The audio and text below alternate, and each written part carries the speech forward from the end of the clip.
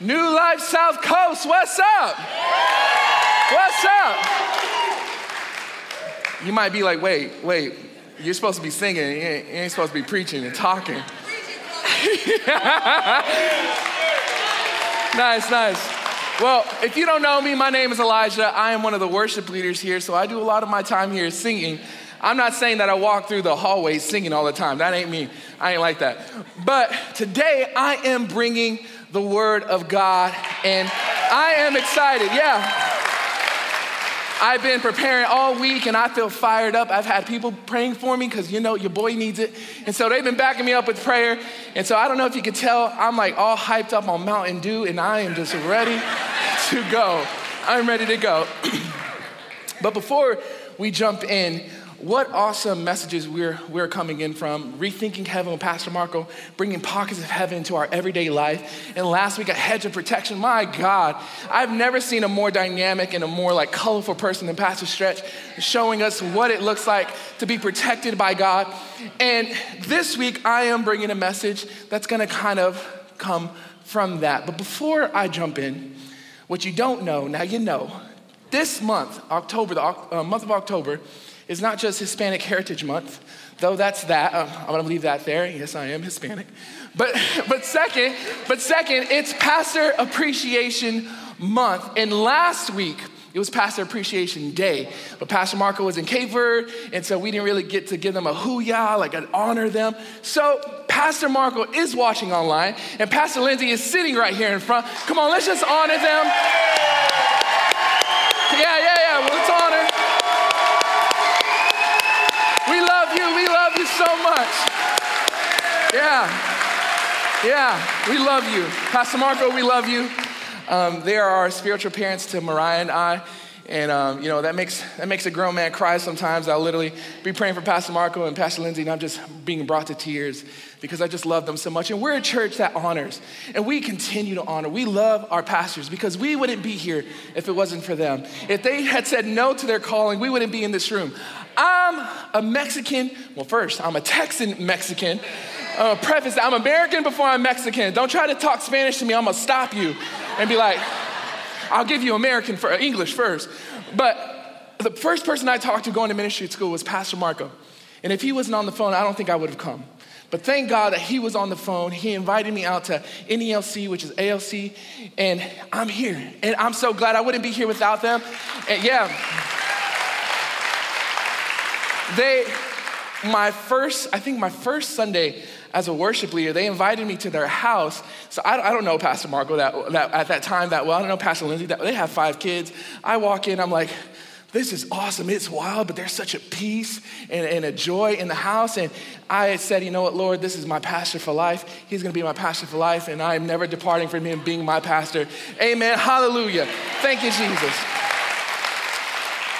But this ain't about me, it's about Jesus. So let's jump into the word of God. We are gonna talk about this man named Jehoash.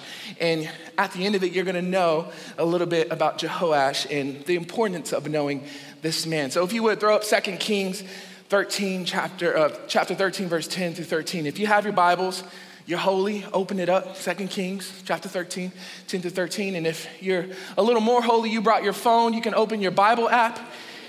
And for those who are really holy, they didn't bring any of those. We got you set up right here on the screen. 2 Kings chapter 13, 10 through 14. And we read, before I jump in, this might make me cuss. I didn't cuss. I'm saying their name, okay? I don't want no sound bites. It's just their name, and you'll hear why. Jehoash, son of Jehoahaz, see, told you, began to rule over Israel in the 37th year of King Joash's reign in Judah. He reigned in Samaria 16 years, but he did what was evil in the Lord's sight. He refused to turn from the sins that Jeroboam, son of Nebat, had led Israel to commit. Next slide. The rest of the events in Jehoash's reign and everything he did, including the extent of his power and his war with King Amaziah of Judah, he recorded in the books of the history of the kings of Israel. When Jehoash died, he was buried in Samaria with the kings of Israel. Then his son, Jeroboam II, became the next king. So what do we get from these few scriptures, these few verses? we get that this man's name is Jehoash. We get that he is the son of Jehoahaz, and Jehoahaz is the son of Jeroboam. And we get that he is not just any person, he is a king. And not just any king, he's a king of right now in this time, there is a split. There's Judah, the tribe, Israel, Judah, and then the Israel, Samaria. So he's a king of Samaria. And we also read that he was king for 16 years. And he called himself, so he inherited a civil war with Amaziah, king of Judah, because again, they were split up. And he also inherited a war with this nation called Aram, which in that time is the Syrians. And what we also read, I'm just gonna give you a bunch of stuff and then we'll break it down together. And what we continue to read is that he did evil in God's sight. Now, the Bible is really blatant that he did evil in the sight of God. And it's also very blatant that he refused to turn from those sins. So meaning he was stubborn. And when something's written in the Bible, it means that it passed through the channels. It means that multiple people knew it was talked about a lot to be written in the Bible. So we get this, and so everyone knew. All of his people knew that this man was stubborn and was doing evil. So I just want to preface with that. And we see, again, he inherited this kingdom. So he picked up this system. We know that from what we just read, that he inherited a kingdom that was doing evil in the sight of God. It wasn't him who brought Israel to sin. It wasn't just his father who kept Israel in sin. It was his grandfather who committed Israel to sin. And so he passed down to Jehoahaz, Jehoahaz, and he said, you know what? My father is king, so I want to stay king, so I'm going to do what my father did. And then he gave it over to Jehoash, and he said, oh, well, they reigned as king, and if I want to stay king, I'm going to do exactly the same thing as they did. So he inherited not just a kingdom, he inherited a mindset. He inherited a family system, and I hope you're catching this, because some of us today have inherited something that wasn't for us. You know? Yeah. So when I read this, I was like, wow, there are some things that I inherited from my father that I inherited from my mother, not sins, because their sins were their sins, but there are some systems that every family has that we inherit. So the way you hold your money or the way you deal with money is something you inherited from seeing from your parents. And it just doesn't stop at money. It also comes in with how my father treated my mom.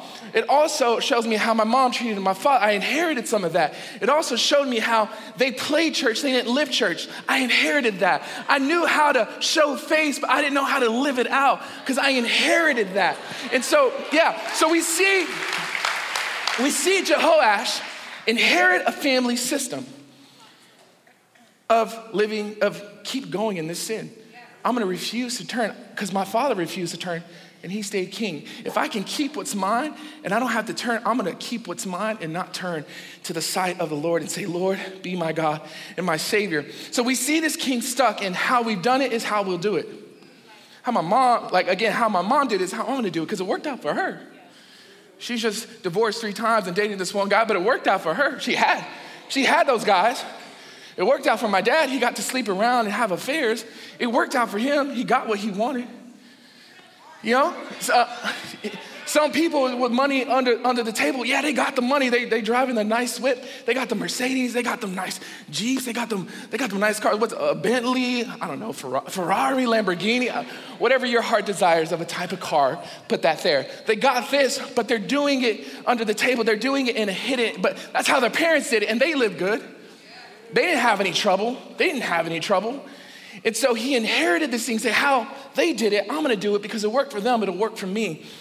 But we see it was evil in the sight of God. He knew it though. And we'll get to that. He knew that it was evil in the sight of God, but he refused. That's the key word, he refused. That's the key word, he refused, and he knew it. So let's move on because it's so good. 13, 14. When Elisha was in his last illness, King Jehoash of Israel visited him and wept over him. He's a king. Kings don't weep, except King David because, he was melodramatic. But this king, he wept. Kings don't weep. Men don't cry, right? Weak men cry. So he wept. We see that he was desperate. Just by this word, we see that he was desperate. And he runs to Elisha, who's a prophet, and he says, my father, I see the chariots and charioteers of Israel, he cried. Now I'm bringing you some context here. He cried this prayer because the prophet in Israel was a symbolism of the power and presence of God with that nation. So in his mind, the prophet is leaving, so the power and presence of God is also leaving. So he had this grueling over him. He's like, oh man, the prophet's dying, so God's favor is gonna leave because the prophet is going. But also, if we read in scripture a little more, a little bit before, if we would have started from 7 going down, in the verse of 7 in chapter 13, it says, nothing had been left of the army of Jehoahaz except 50 horsemen, 10 chariots, 10,000 foot soldiers, for the king of Aram had destroyed the rest and made them like the dust of the threshing floor. Remember, I said he inherited a war. So his father, Jehoahaz, fought this nation of Aram. They killed them, like seriously killed them, but they also beat them really bad. That he was left with 50 horsemen, 10 chariots, and 10,000 foot soldiers. And if you know anything about a nation, which I know you know, is the power of a nation relies on their military. That's why here in the United States, if you mess with us, you get in the United States military. That's why when you look at the tax dollars spent, most of it is going to the military. That's why nuclear weapons are such a big deal, because it's saying, hey, you want to mess with us? I got some nukes. I'll nuke you. That was funny. That's weird. So we see he's not just desperate because the prophet's leaving. He's desperate because his army is lacking.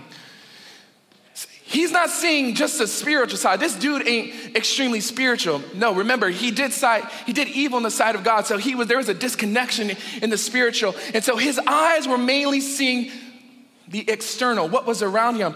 I'm lacking in my nation's power.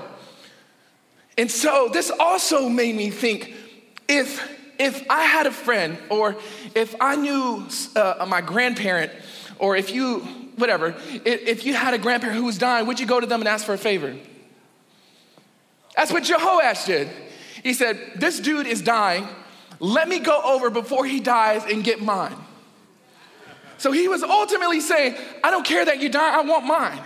I want my victory. I see my circumstances and you can give me exactly what I need. I don't care that I die. It's okay that you die as long as you give me what's mine, as long as you keep me, as long as you give me favor from God. I don't really care about the power and presence, because he waited till the last minute to go to the prophet Elisha and then ask for the favor of God. He had so much time to do it, but he waited till the last minute. My ear is getting really sweaty, so that's why I keep messing with my ear. It's not like a nervous tick, I promise. Yo, that guy keeps touching his ear. What's wrong with him? No, it keeps falling out. So he was afraid. And he was desperate because of what he saw. He was afraid and desperate of what he saw. What happens when you're desperate? You're selfish. You only think of you. There's a fight or flight moment, and you tend to think about yourself unless you're one of the great people who think of others. I know myself. I am selfish. Capital S-E-L, capital S-E-L-F. I am selfish, and when I'm desperate, it's heightened even more.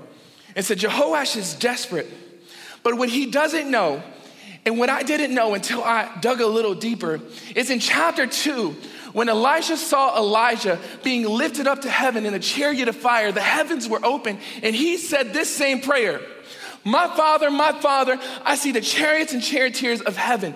He saw the spirit realm. He saw into heaven the power and the nation of Israel, the power and the presence of God in an open heaven. What Jehoash also didn't know is in chapter 6, verse 15 and 17. You want to put that up because this is good. There we go. When the servant of the man of God got up and went out early the next morning, an army with horses and chariots had surrounded the city. Oh no, my Lord, what shall we do? The servant asked. Don't be afraid, the prophet answered.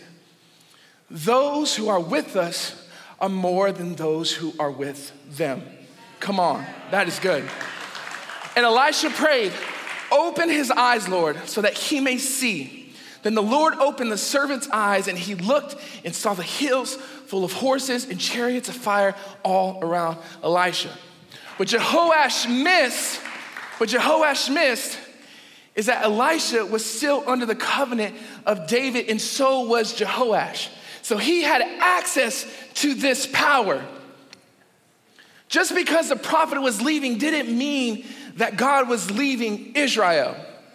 He forgot that. He didn't know, I don't want to say he forgot, I think he didn't know it because he didn't know God. So let's move on, 13, 15 through 17. Elisha told him, so Elisha is telling this king again, get a bow and some arrows. And the king did as he was told. Elisha told him, put your hands on the bow. And Elisha laid his own hands on the king's hands. That was a sign of anointing. He was anointing him. Then he commanded, open that eastern window. And he opened it. So I want to give you some context here. When usually nations in that time, in ancient culture, they would open a window somewhere where they were. They would grab an arrow, and shooting it towards a certain direction was meaning that they were going to go to war with them.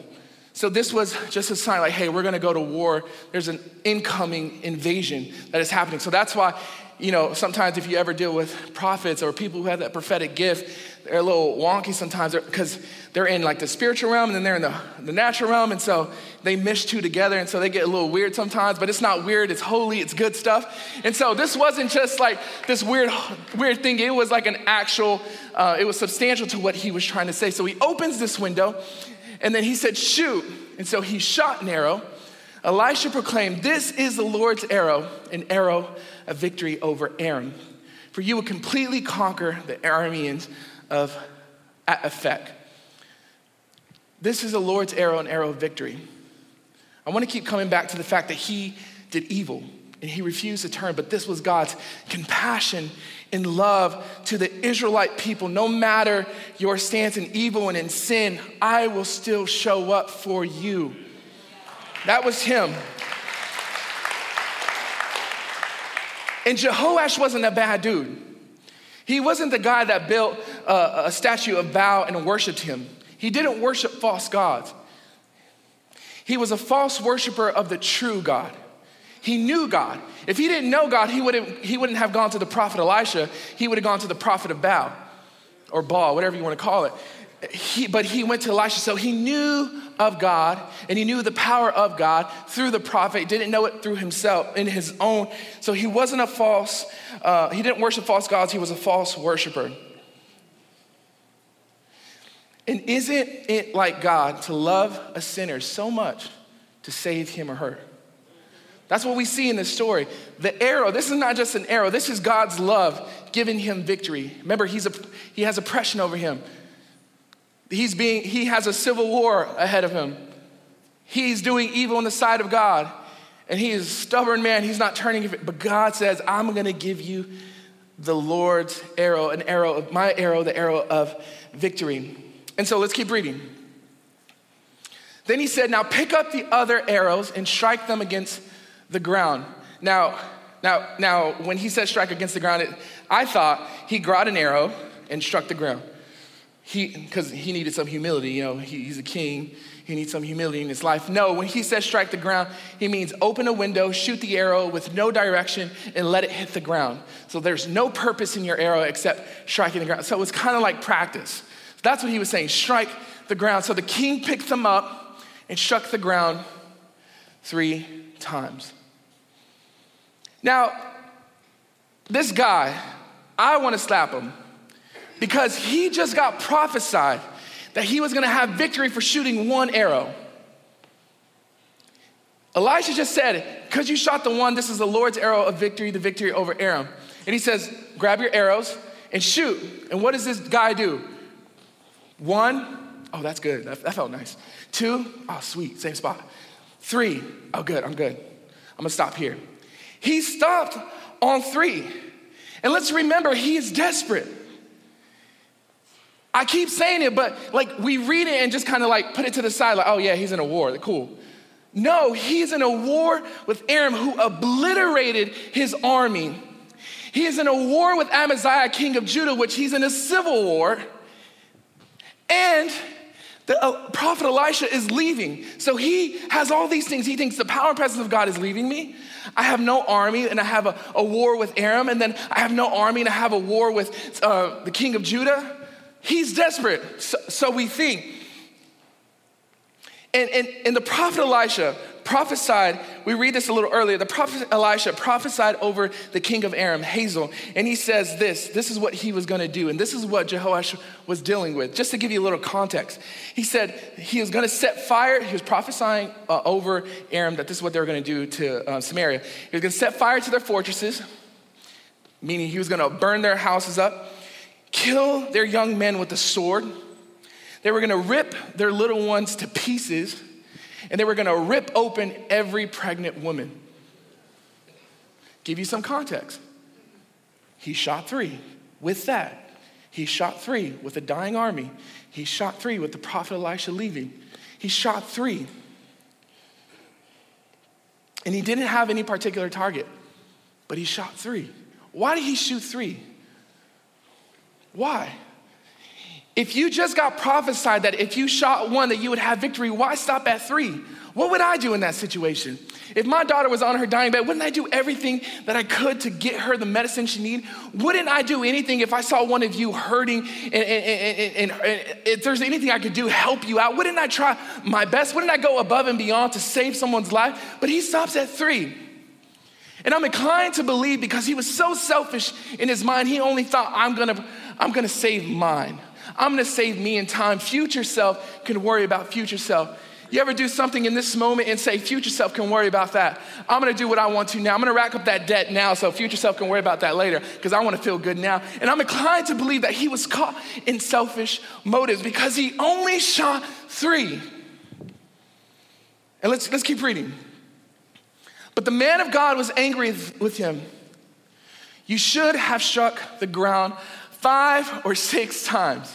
He exclaimed, then you would have beaten Aram until it was entirely destroyed. Now you will be victorious only 3 times. He only struck 3 times. This guy, you believe it? Can you believe this guy? Only struck 3 times. What would you do in this moment? What would you do? Would you only strike 3 times? Oh, I'm good. He's a king, so he's not an arrow shooter. He only did it 3 times. And so I thought of it. Have we ever done things in our life, wish that we could take it back? Oh yeah, some of y'all saying, yeah, you sit next to your wife, you already know. Yeah, honey, that's a little too tight on you. Maybe 2 seasons ago that would have fit. Don't say that, please don't say that. I'm still alive because I don't say that stuff. My wife, so quick story about my wife. She comes from Italian mafia. And so I'm very careful with what I say. So I can testify that I have not said that because I'm still here. But you ever do something and wish you could take it back? I'm a techie. I love my computer. I have an Apple Mac. And my favorite command, a command is just like a shortcut key. And my favorite one is Command Z. And Command Z undoes your mistake. So if you write something, you're like, oh man, that's wrong. Command Z takes me back to my starting point. And sometimes, you're welcome. Welcome to Best Buy, Geek Squad, I'm here to help you. And what sometimes in life, I catch myself doing Command Z. I'll try. But, oh man, I wish I could Command Z pay my bill late. Dang it. I wish I could Command Z. My wife hates it when I wait for the thing to get to E. It's not something I do. We live like 3 minutes away, so I'm like, well, we'll make it. Sometimes I wish I Command Z that. Or my tires, or your tires, like, you know, when it loses the tread and you're like, oh, I'll just buy a half-used one. No, baby, buy a new one. You can't Command Z when it's winter and you're like, you're like a fish and you hit like 10 other people. You're the cause of the wreck. Buy new tires. I'm prophesying over someone. Buy new tires. I don't know who that's for. But ever do something you can't take something back. Now I think of Jehoash in this moment. So he struck the ground 3 times. And then the prophet, well, he didn't do this, he did this. And then the prophet said, you should have struck it 5 or 6 times because you could have completely obliterated Aram.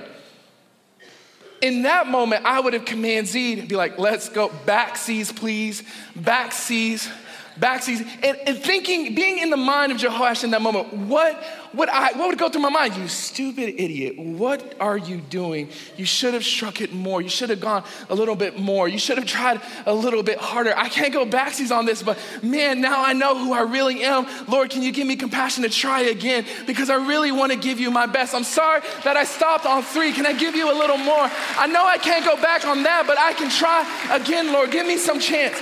And I love this saying from Leonard Ravenhill, if we can put that up. Opportunity of a lifetime must be seized within the lifetime of the opportunity. He missed his opportunity. And it wasn't just his life on the line, it was all of Samaria, all of Israel. He missed his opportunity.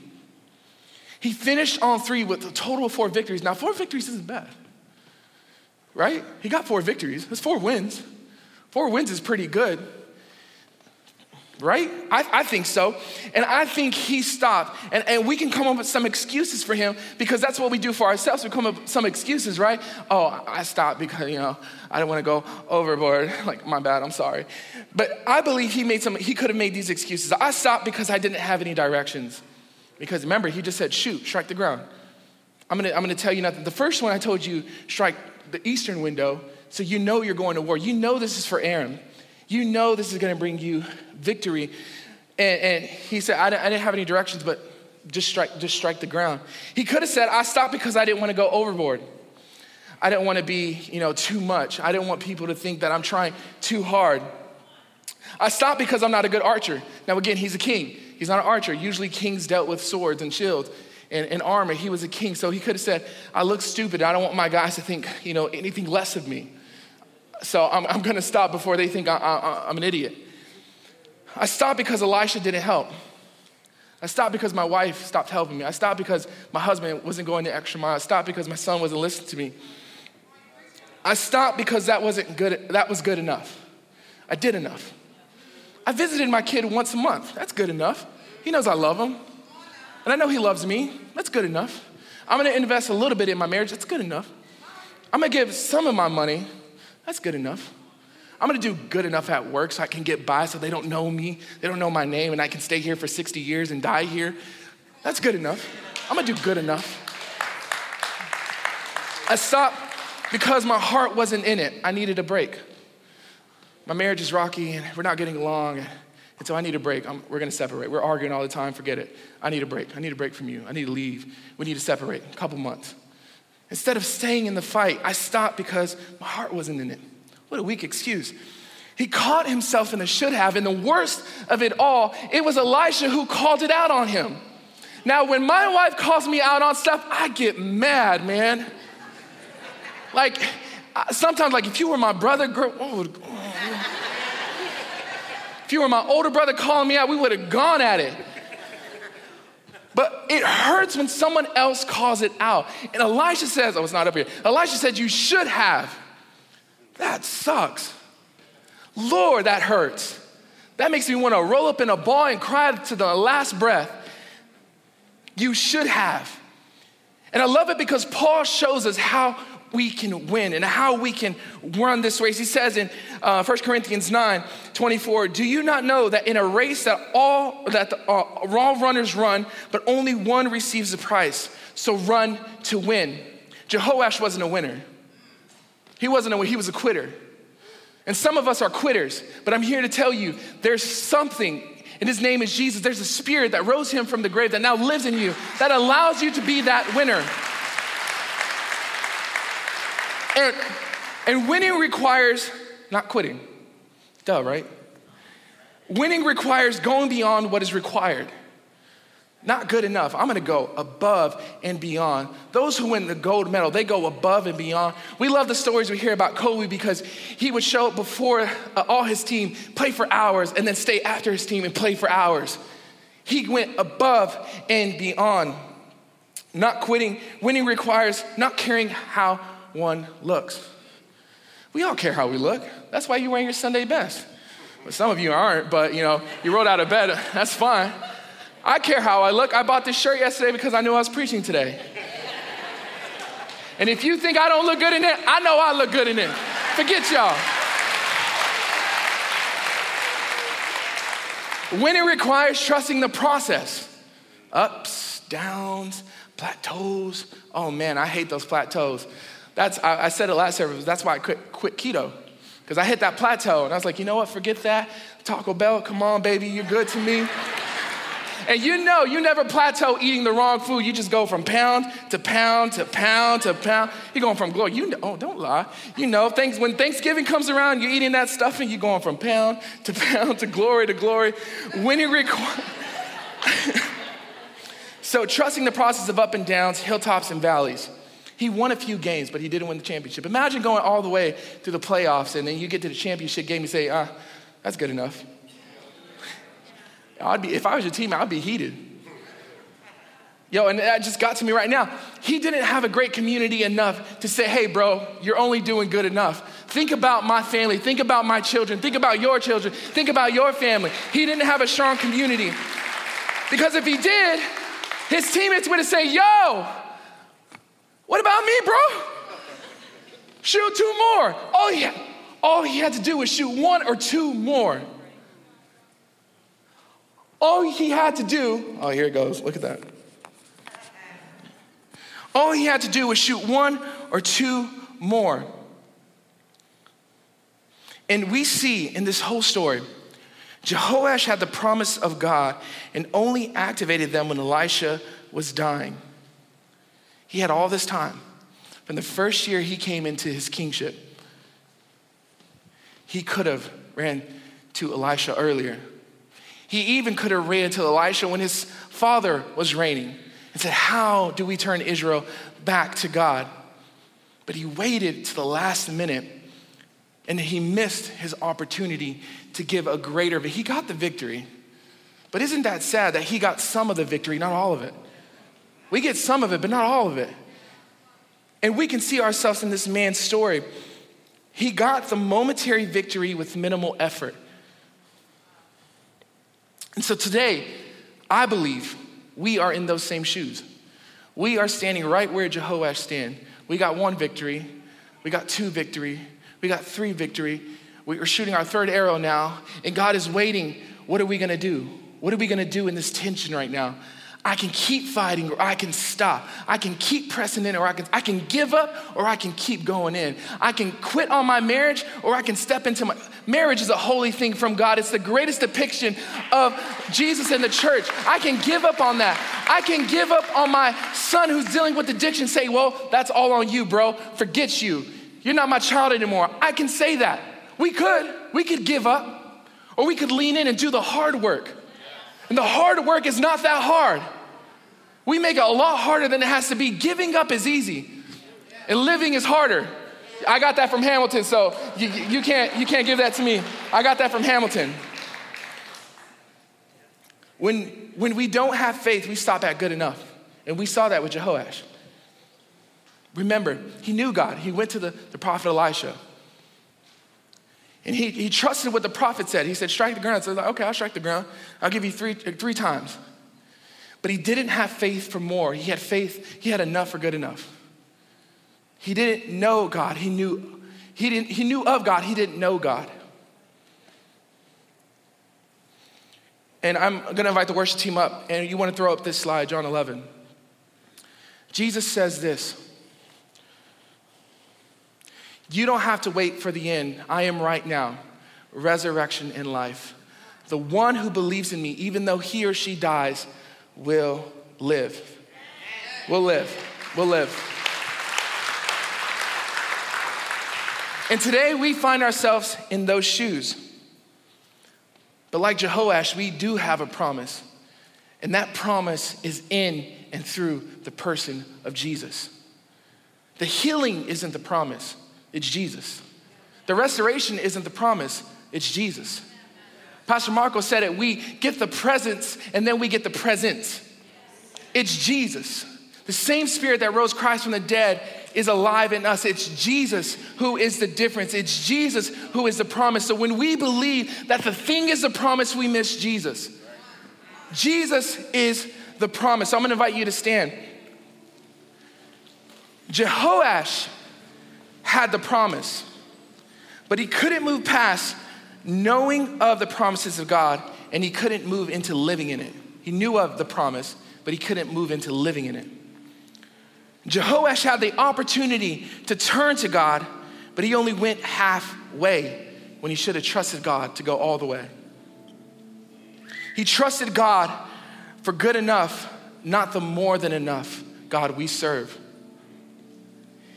And the crazy thing about it, he knew of Moses, and he knew of the Exodus, and he knew of Egypt. He knew of the liberation. He knew of the freedom that God brought to Moses and the Israelites. He knew this saying that God gave to Moses to say to the Israelites, I am who I am. Meaning he is all sufficient. Meaning he is good. Meaning he is the difference. Meaning that he can make a way when there is no way. He is the promise keeper. He is the light in the darkness. But Jehoash didn't know that. He only knew of it, but he didn't experience. And so that is the difference between you and I from Jehoash. We can today believe in it. And we can today step into it and truly live it out. That he is in us. And we are in him. And the power in which he gives us is only through the name of Jesus, only through the death and resurrection of Jesus. We can hold that promise. And today, some of us, I believe, and I know, are going through circumstances that are beyond our control, that require a lot of prayer, like a lot of prayer, that require some fasting, maybe like 24 days of fasting or 40 days of fasting if you want to be close to Jesus, you know what I mean? It require a lot of believing and faith. Require a lot of community, because you know you can't do this life alone. And once you do it alone, the enemy got you. He wants you alone. He wants you alone. And it's going to require a lot of legwork. Yes, it does require work. Faith without works is dead.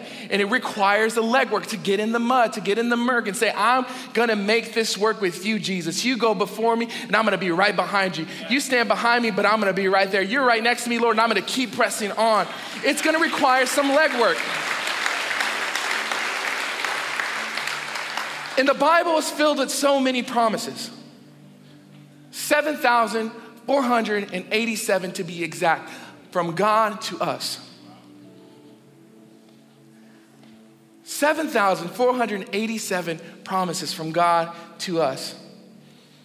And what is his promises? They give us so much life. They help us through the hard storm. They're not just words, they're truth. We've seen it time and time again. When I look in this building, I see the promises of God come into reality, that you are here in this room, hearing the word of God. Now, I'm going to declare these promises over you, and I want you to receive them. And just know these aren't words, these are truth. They are truth. They are the foundation to our faith, and they are the foundation to life. John 16:33 says, you will have trouble, but take heart. I have overcome the world. Psalms 23:4 says, though I walk through the valley of shadow of death, he is with me. Philippians 4:19 says, he supplies all my needs according to his riches in Christ Jesus. Philippians 1:6, he will complete what he started in me. Deuteronomy 28:13, I am the head and not the tail. Romans 8:38-39, nothing can separate us from the love of God. 2 Timothy 1:7, I have not given a spirit of fear, but a power, love, and a sound mind. Jeremiah 29:11, for I know the plans I have for you, says the Lord, plans to prosper. Matthew 11:28 says, come to me, all who are weary and burdened, and I will give you rest. Isaiah 40:31 says, those who trust in the Lord will renew their strength. In Hebrews 10:23, God can be trusted to keep his promises. So my friends, don't quit in the promise. Don't quit in the promise. You are substantial. You are loved. You are cared for. You were knit together in your mother's womb. God knew you before the foundations of the earth were even made. You are important and loved in the eyes of God. Do not quit in the promise. Stay the game. Stay in the run. And for those on the cusp of suicide, you've been plagued with that thought over and over and over and over. And you're thinking, when am I gonna do it? When am I gonna do it? Don't quit. Don't quit. Get around a community. Get around people. You are loved and cared for. For those whose marriage is on the rocks and you want to throw in the towel, don't quit. Stay in it. There is beauty in your marriage. There's a testimony to that test. There is a message in your mess. Don't quit. I got to do a crew this past Tuesday, and there was a prayer request. Their son is dealing with addiction, and they don't know what to do. And we came around and we prayed, and I said, don't quit on him. Keep praying, keep believing, but don't just pray and believe. Make it possible for him to run to you time and time again, even if it hurts you. That's what Jesus does with us. When we fall short, what does he do? I'm still here. He never leaves nor forsakes us, and we gotta be the same thing. So don't quit. Don't quit in the promise. I'm gonna read this last verse, and I'm gonna end it here. Consider it a sheer gift, friends. When tests and challenges come at you from all sides, you know that under pressure, your faith life is forced into the open and shows its true colors. So don't try to get out of anything prematurely. Let it do its work so you become mature and developed and not deficient in any way. Persevere. Persevere. And if that's you, and you've been under so much pressure and you want to give in, just like this verse said, don't give in prematurely. Stay the long game. And if your hands are sweaty and your knees are shaking, and what does Eminem say? Something about spaghetti. If it's your 8-mile moment, I'm gonna invite you to pray this prayer with me. And I wanna preface this by saying it's not all encompassing. This is just the start. You say this prayer and say, Lord, I'm gonna invite you into my heart, but this is just the start. You can't say this prayer, walk out and go the same. No, you gotta say, God, have it all. Yeah, I'm gonna go to the same surrounding, but Lord, I'm gonna see it differently now. So if you would, everyone close your eyes, bow your heads. And if that's you, I want you to really sincerely pray this prayer with me. Say, Jesus, I'm a sinner in need of a Savior. I'm a hot mess. But Lord, I know you can make me whole. So I invite you into my heart. I invite you into my mind. And I say, have your way in me. And now, Lord, I'm forever yours. In Jesus' name, amen, amen, amen, amen, amen. We hope this talk has encouraged and challenged you. If it was helpful, share it with a friend. For more info, visit newlifesouthcoast.com. Until next time, have a blessed week.